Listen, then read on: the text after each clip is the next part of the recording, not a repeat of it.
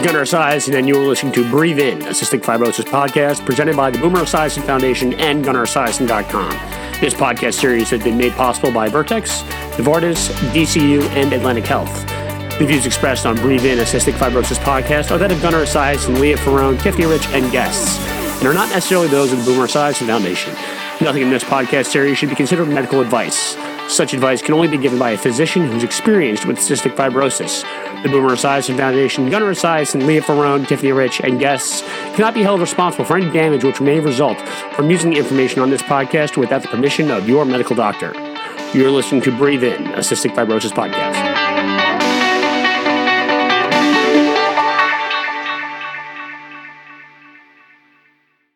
All right, back again for another episode of Breathe In, and this one's actually a very special Breathe In podcast episode because we are now celebrating Tiffany's 1-year anniversary of her double lung transplant.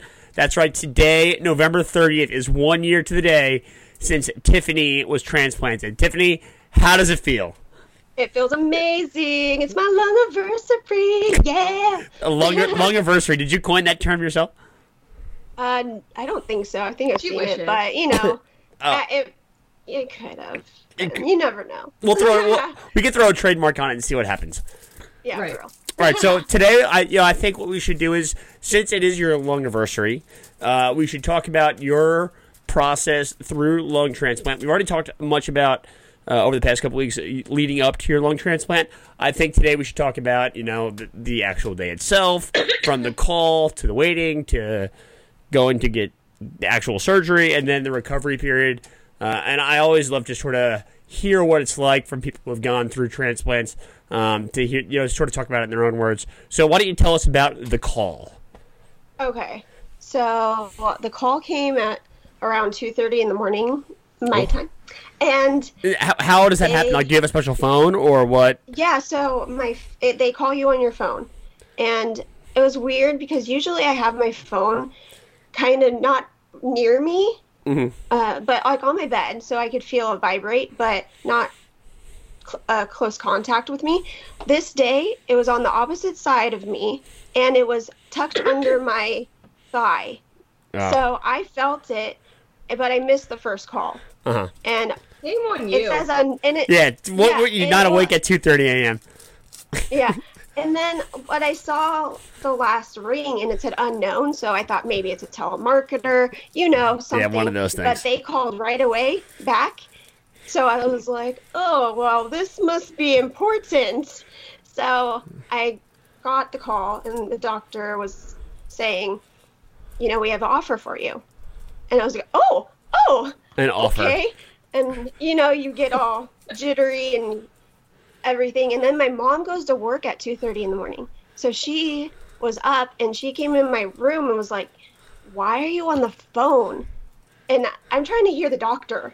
Uh-huh. And she's over here chatting, and I was like, it's the call. She's like, oh my gosh, and so they thought I was in down south Brentwood, but I'm up north, so they were giving me extra time. So like, you don't have to be here until 8. I was like, what? How do you go to sleep after a call like this? Uh-huh. So I didn't go to sleep. My mom's frantically. I'm calm as a cucumber over here. Uh-huh. My mom's freaking out, and we didn't have a bag packed because I was going to do that. But I never had the energy. Weren't you on the transplant list for like 2 years? More like 3. Yeah, and you never had a bag packed for the moment. The funny thing I think that might be karma, like waiting for you to pack your bag before you finally get the call. Obviously, that's not what happened, but 3 years, I would have, packed the bag. Like, you had 3 years to prepare that. That's like, that's procrastinating. That's procrastinating on your homework to, like, the nth degree. The most ultimate procrastination job I've ever heard of in my life.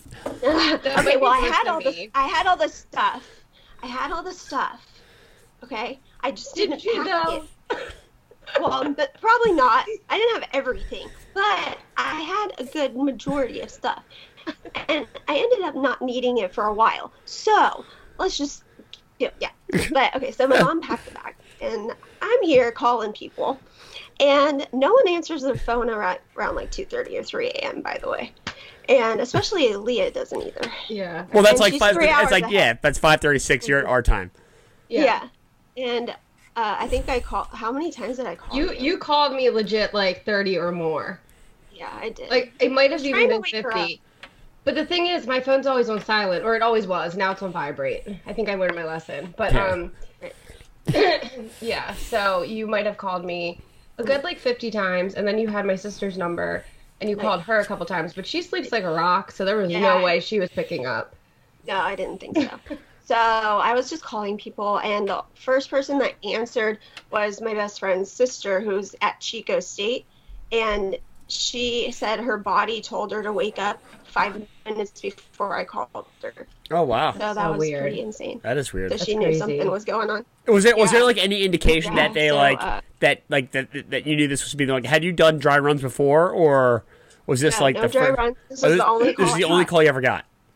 In 2 years and 8 months. And it's the only call you've ever gotten. Oh wow, because you hear stories about people that go through dry runs where they go through hear like about people getting like 2 to 3 dry runs before they actually get the transplant. Yeah, a dry run. For those of you who may not know, a dry run is when they call for transplant, but the lungs are not viable for transplant. So that's why we call it a dry run.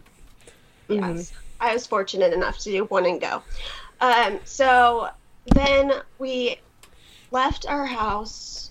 I said bye to my kitty, and we went to Stanford. And on the way to Stanford, I was looking at cars during traffic, and I was like, "What are you doing today? I bet you're not going to get lungs. I'm getting lungs." You would do that. I was totally looking out at the cars and just like, I'm getting lungs.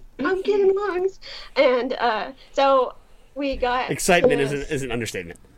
Yeah. No, Right. it was I was calm though, which was really good. Like I wasn't freaking out or getting nervous or anything. I just was really, really calm. And then on the way to Stanford, my oxygen concentrator stopped working. What? Yeah. How long is the drive? An hour it depends on traffic. I think it's like an hour and 30 minutes or less. So this is quite the drive. But that's probably with traffic. So I freaked out. I was freaking out. We had to pull over to the side. Good thing we had tanks in the car, so we strapped those on. What a horrendous that would have been had you not even made it to the hospital. Oh, I know. Oh my god, that would have sucked. Oh yeah, I was freaking out. My mom was like, "You need to calm down. We're okay. Everything's gonna be fine." So then we got to Stanford. We pull in there. It's a U, so there's valet there, and my mom parks. No, she doesn't park. She forgets to put the car in park and jumps out of the car, and we start rolling backwards. And she has to jump in and put it in park. Nerves are at an all-time high right now. That's how freaky, how insane she was feeling. You know, she was like all freaking out and totally understandable. Which a mom is. Yeah. You know, she's allowed that. She's definitely allowed that. Yeah, and my dad was there because he was already at work, and he actually was building a Stanford thing in Redwood City. So he got there before us and had a wheelchair ready for me and everything. So that we got there, got admitted, and then when you get admitted, you go through X-ray, you get a EKG, and you get 5 million blood draws. And then you wait. That's basically what happens. You get there, you do all this stuff, and you wait. So you're waiting for the organs to arrive, obviously. Exactly. Like, they have to get it all done. And we waited. I had all my friends there. We had a big party because we waited, I think, how long was it? Like 36 hours? Until I got the transplant. We waited 36 hours? You didn't. Yes. From the time the call came. It was a long time. Yeah. So what happened, I think, was that they kept pushing the OR, and the lungs that my donor had, they were in a car accident. And they had punctures on them. And so they had to patch those before they put them in me. So I guess they were just making sure, doing testing and everything on my donor to make sure they were good lungs, good enough to transplant with me. And apparently they were. But we had, I had all my friends there. We called ourselves the Braid Brigade because we all put our hair in braids, which I have braids in today. And we just celebrated life and new lungs and that I was going to actually be able to breathe. And it was actually fun. I think Stanford was okay with us being really loud and having a party because most things that happen there are not, not fun. You don't want to be in the hospital. So I think that we had so much fun that they were just so happy to have something good happening. So your friends are at the hospital now, and you're obviously sort of anticipating the major surgery that's about to happen. Yeah. What was that like to sort of wait between the call towards the beginning of the surgery? I mean, did you have any fear about the surgery, or were you just totally ready to rock? Okay, so I kept being calm. I was coloring like made me. You colored a lot. I colored a lot. I have the picture over in my bed or whatever, my dresser, that I was coloring before I went into transplant, and I didn't talk much. They were all talking to me. I wanted to just stay calm, and I was like, you guys just need to talk to me. That's all you got to do, because you get anxiety. You're like, this is going to be a major surgery. I'm going to go into this, and I'm getting new lungs and new engine put in me, and I'm going into OR and all this stuff. So I was just trying to keep calm, and waiting for that long after the call is insane. And they actually let me, they knew what time the OR was going to be. And the guy came in and said, you haven't ate and we're going to let you eat. So you have this from this time to this time to eat. And all my friends went to In-N-Out Burger. They went to Safeway. They went to whatever other store they could and got me a whole bunch of food so I could eat. And that made me feel better because then I had my good meal. And I was just ready to rock. Then they told me that they would hang up an IV, I think it's vancomycin, before I went into surgery, like a half hour before. So when the nurse came in with that bag, I started freaking out. I started kind of like really nervous. And then I got a reaction from the vanco. Of course. Because I never, everyone else. I've never been on it.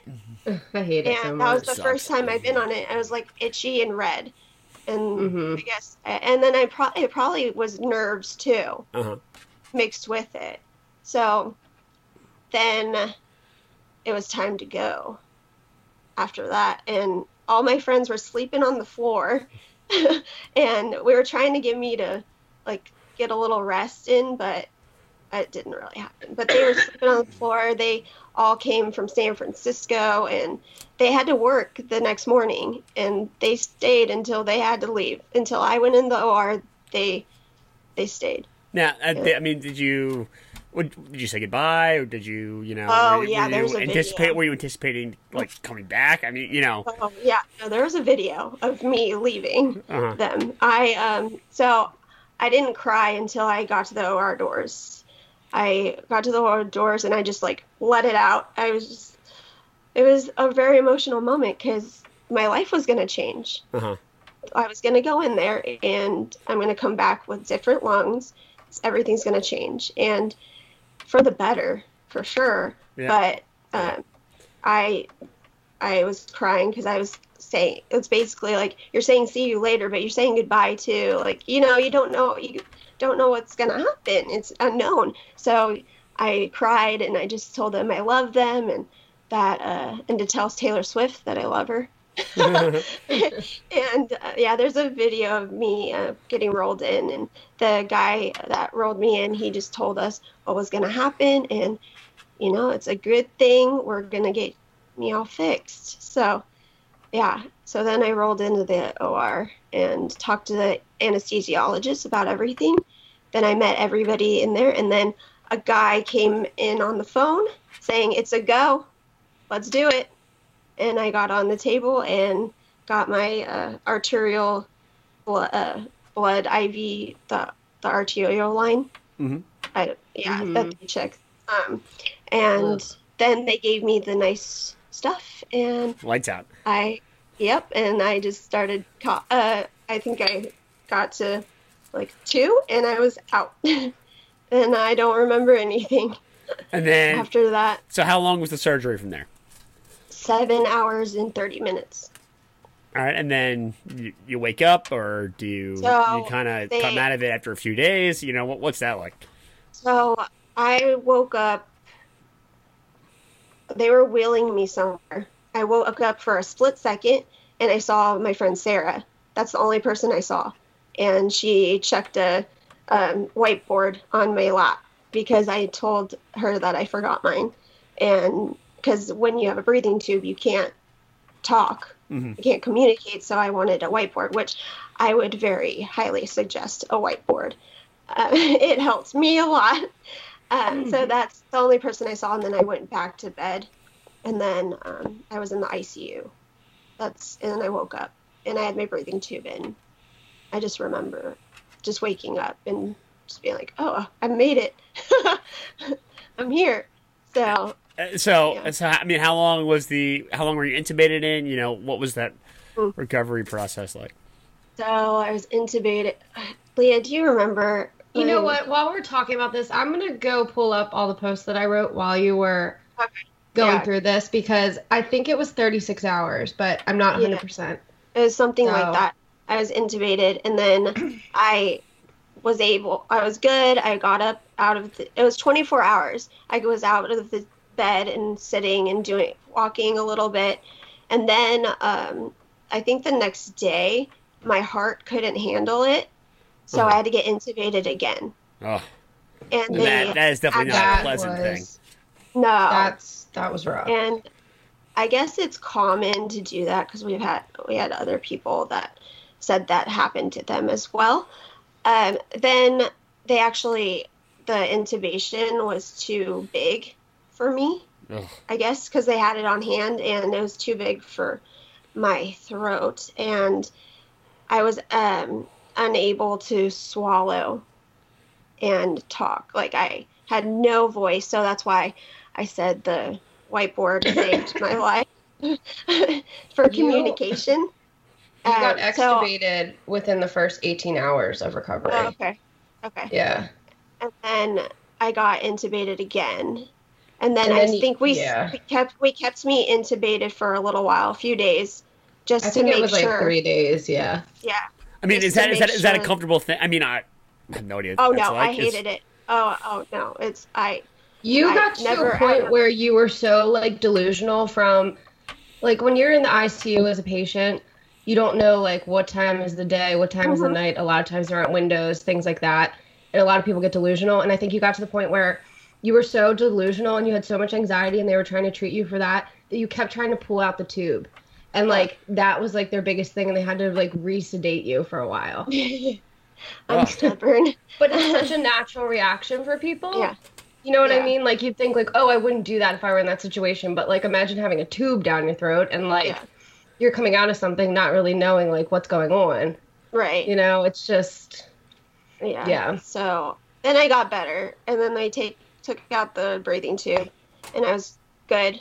Did good. I got up, walked, and did everything. But I couldn't do the swallow test because that intubation was too big for me. So what is the swallow test? Like, what does that entail? So basically they put a camera up your nose to look down at your vocal cords. And then they give you either an ice chip and see how you do swallowing it. And then they go to, like, applesauce. And so you either choke or, like, that's it? Exactly. Pretty much. Yeah. They just see what you can handle. And my left vocal cord was too slow. It was very lazy because of that. And I couldn't swallow. Now, is there any permanent damage from any of this? No. So it's all I'm sort of good. Yeah. They they were telling me like, oh, it could be permanent damage. We could go in with Botox or whatever. I was like, no, I think I'm going to be okay. Thank you. I'm stubborn with that stuff. I'm like, I don't want to do anything unless I know for a fact. So, we had to do an NG tube, for a while. And then after a little bit, they're like, okay, you lost a lot of weight. I think I went down to 81 pounds. I was 95 when I went into transplant. So I lost a lot of weight, and they decided to do the GJ tube. In your stomach. And so I got that. Right. So we put that in. So I mean, like, that's obviously another surgery. Like, what now? How was that on your lungs? On your new lungs? It was fine. I guess I was half awake, and I still had chest tubes in, and they were able to do it. It was fine. I didn't feel much. It was just, it hurt afterwards. Yeah, really bad. That pain you complained sucks. more about that pain than you did the pain that you had right after transplant. Yeah.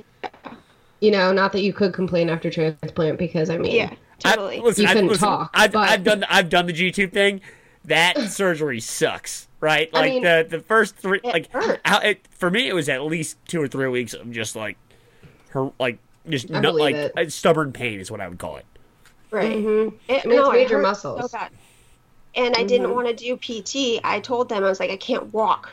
Because you're well, that was a lot of the problem, is they put that in, and you hadn't really had a lot of PT to begin with, because I mean, you kept getting re-intubated, and then you finally were at a place where I was like, okay, now we can start the PT, and they're like, oh, hey, let's shove this in your stomach.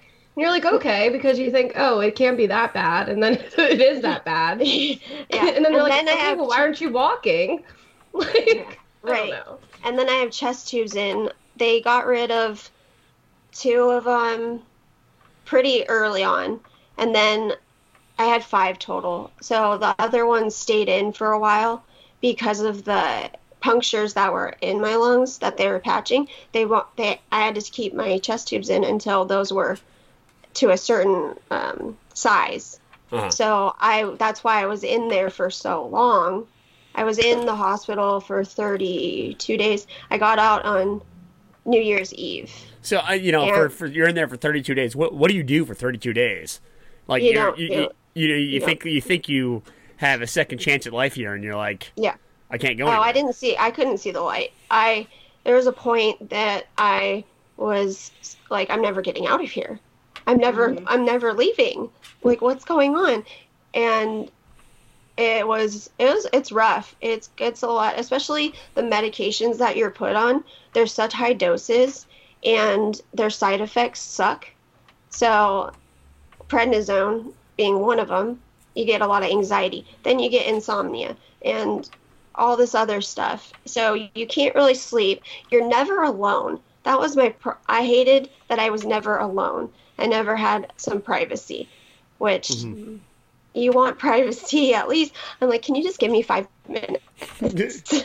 But there are so many, like, everybody would come in at every minute of the time. I had people, and all I want to do is sleep, and I couldn't do that because there's so many people just coming in, which I understand. It's a big surgery, and you need the help, but you need your sanity too.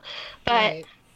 Yeah, I was just fortunate that my mom was there to help me and do everything, for me. And she helped the nurses when they weren't in there. She could do most stuff. I think I always told her, you should just be a nurse because you're doing such a good job with everything. But it's just like being in the hospital when you have a lung infection. They come and wake you up and all that stuff, but it's to like 100% more. Is there anything you would like tell the care providers, like the people working in the ICU and the transplant unit, like what could they do to, I guess, make it a smoother transition? Like, obviously they're doing what they can to keep you alive, but I'm sure they, like any other profession out there, would love to hear some feedback.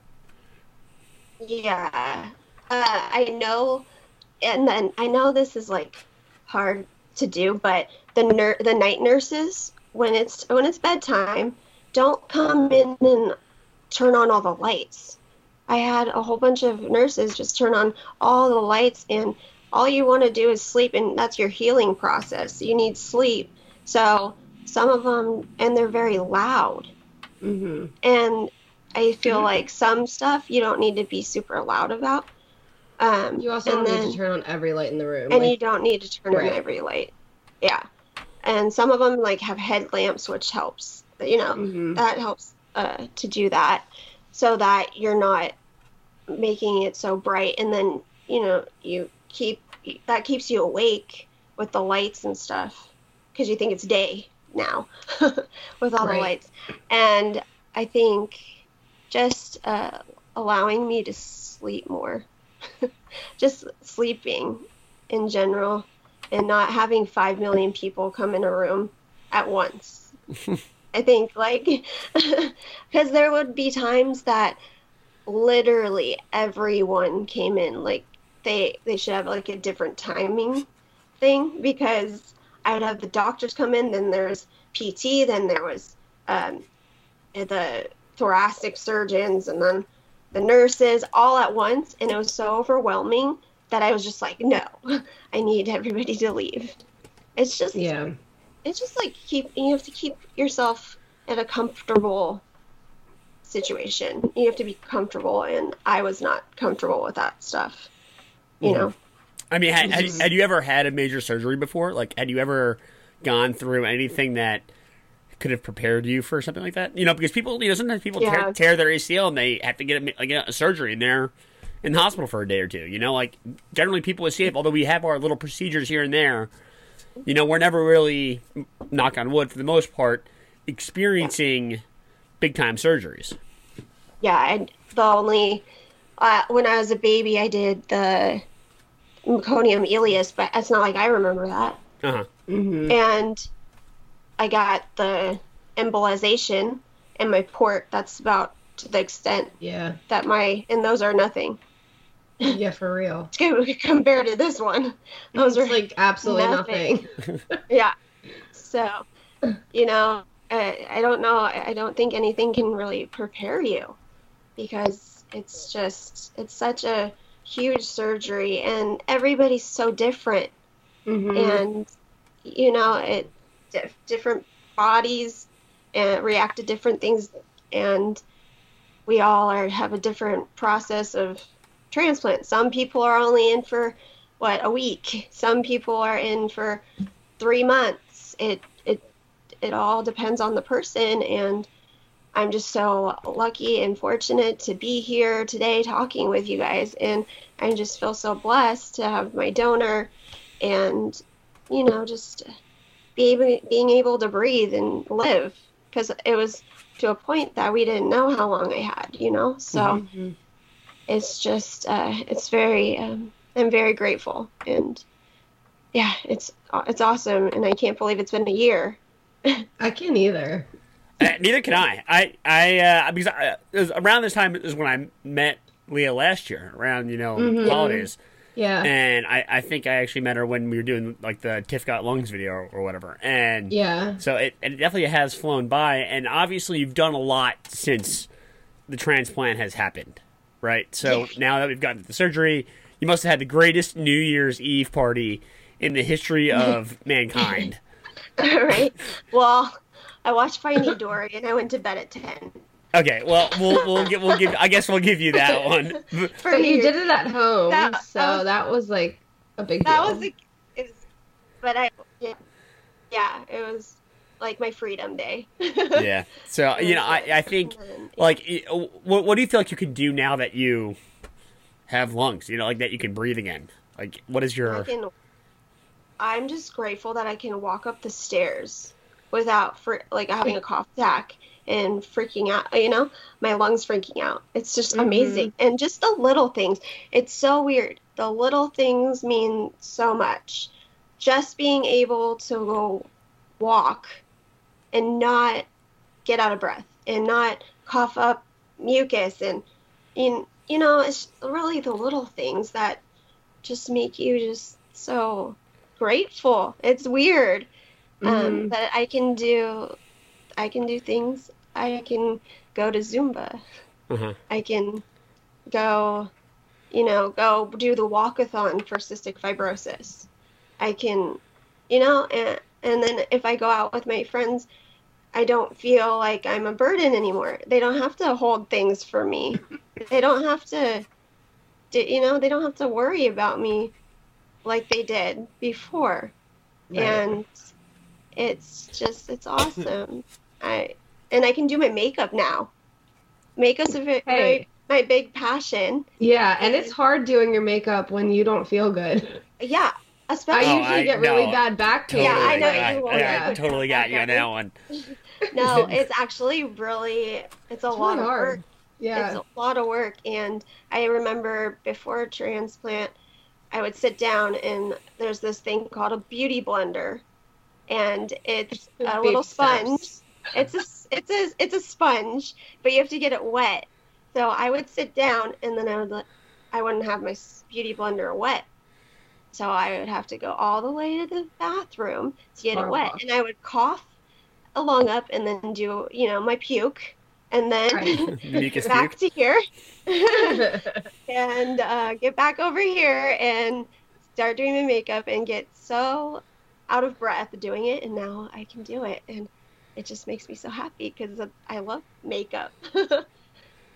It sounds like your new lease on life here has really shown you a lot, and I think Leah and I have really learned. I know Leah's definitely learned a ton from you because she's known you for a lot longer than I have, but I've definitely learned quite a bit from you as well, and having been your friend and having gotten the pleasure of knowing you, and I do think that there is something to be said about going through something quite like you did, and finding the strength to persevere through those 30 days of hell and the recovery, and not knowing whether it's daytime or nighttime, and dealing with the night nurses and having to get re-intubated several times. Those are things that not every single person is going to have to do in their lifetime.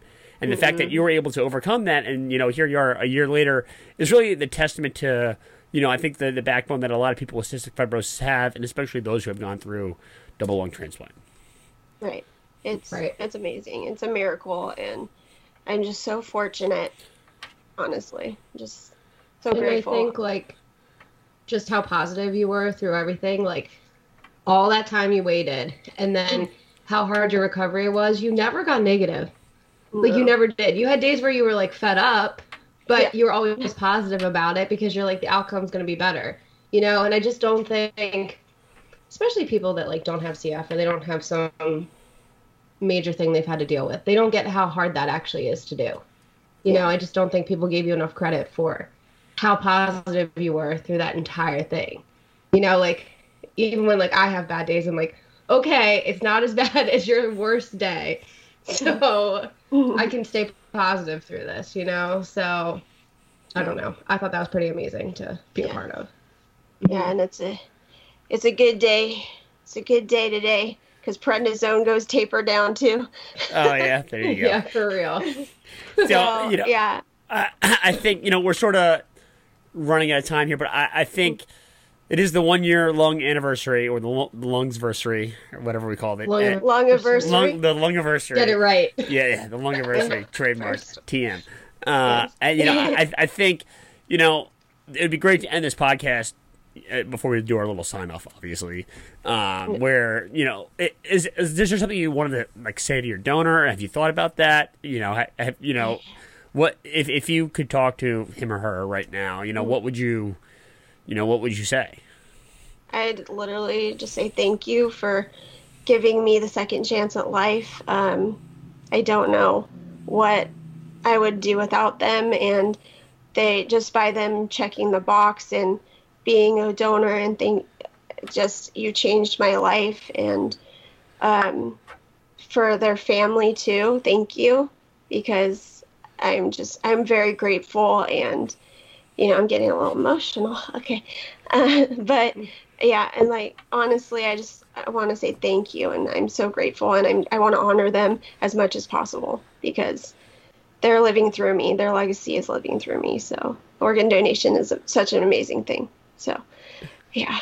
It definitely is. And Tiffany, you are the shining star here on the podcast today, and definitely proof positive that lung transplant and transplantation and organ donation is something that people really need to get involved with, because someone's legacy, like you said, is living on long after they are gone. Yeah, exactly. So with that, we're going to bring today's episode to a close. Tiffany, I hope you enjoy the rest of your Lungiversary.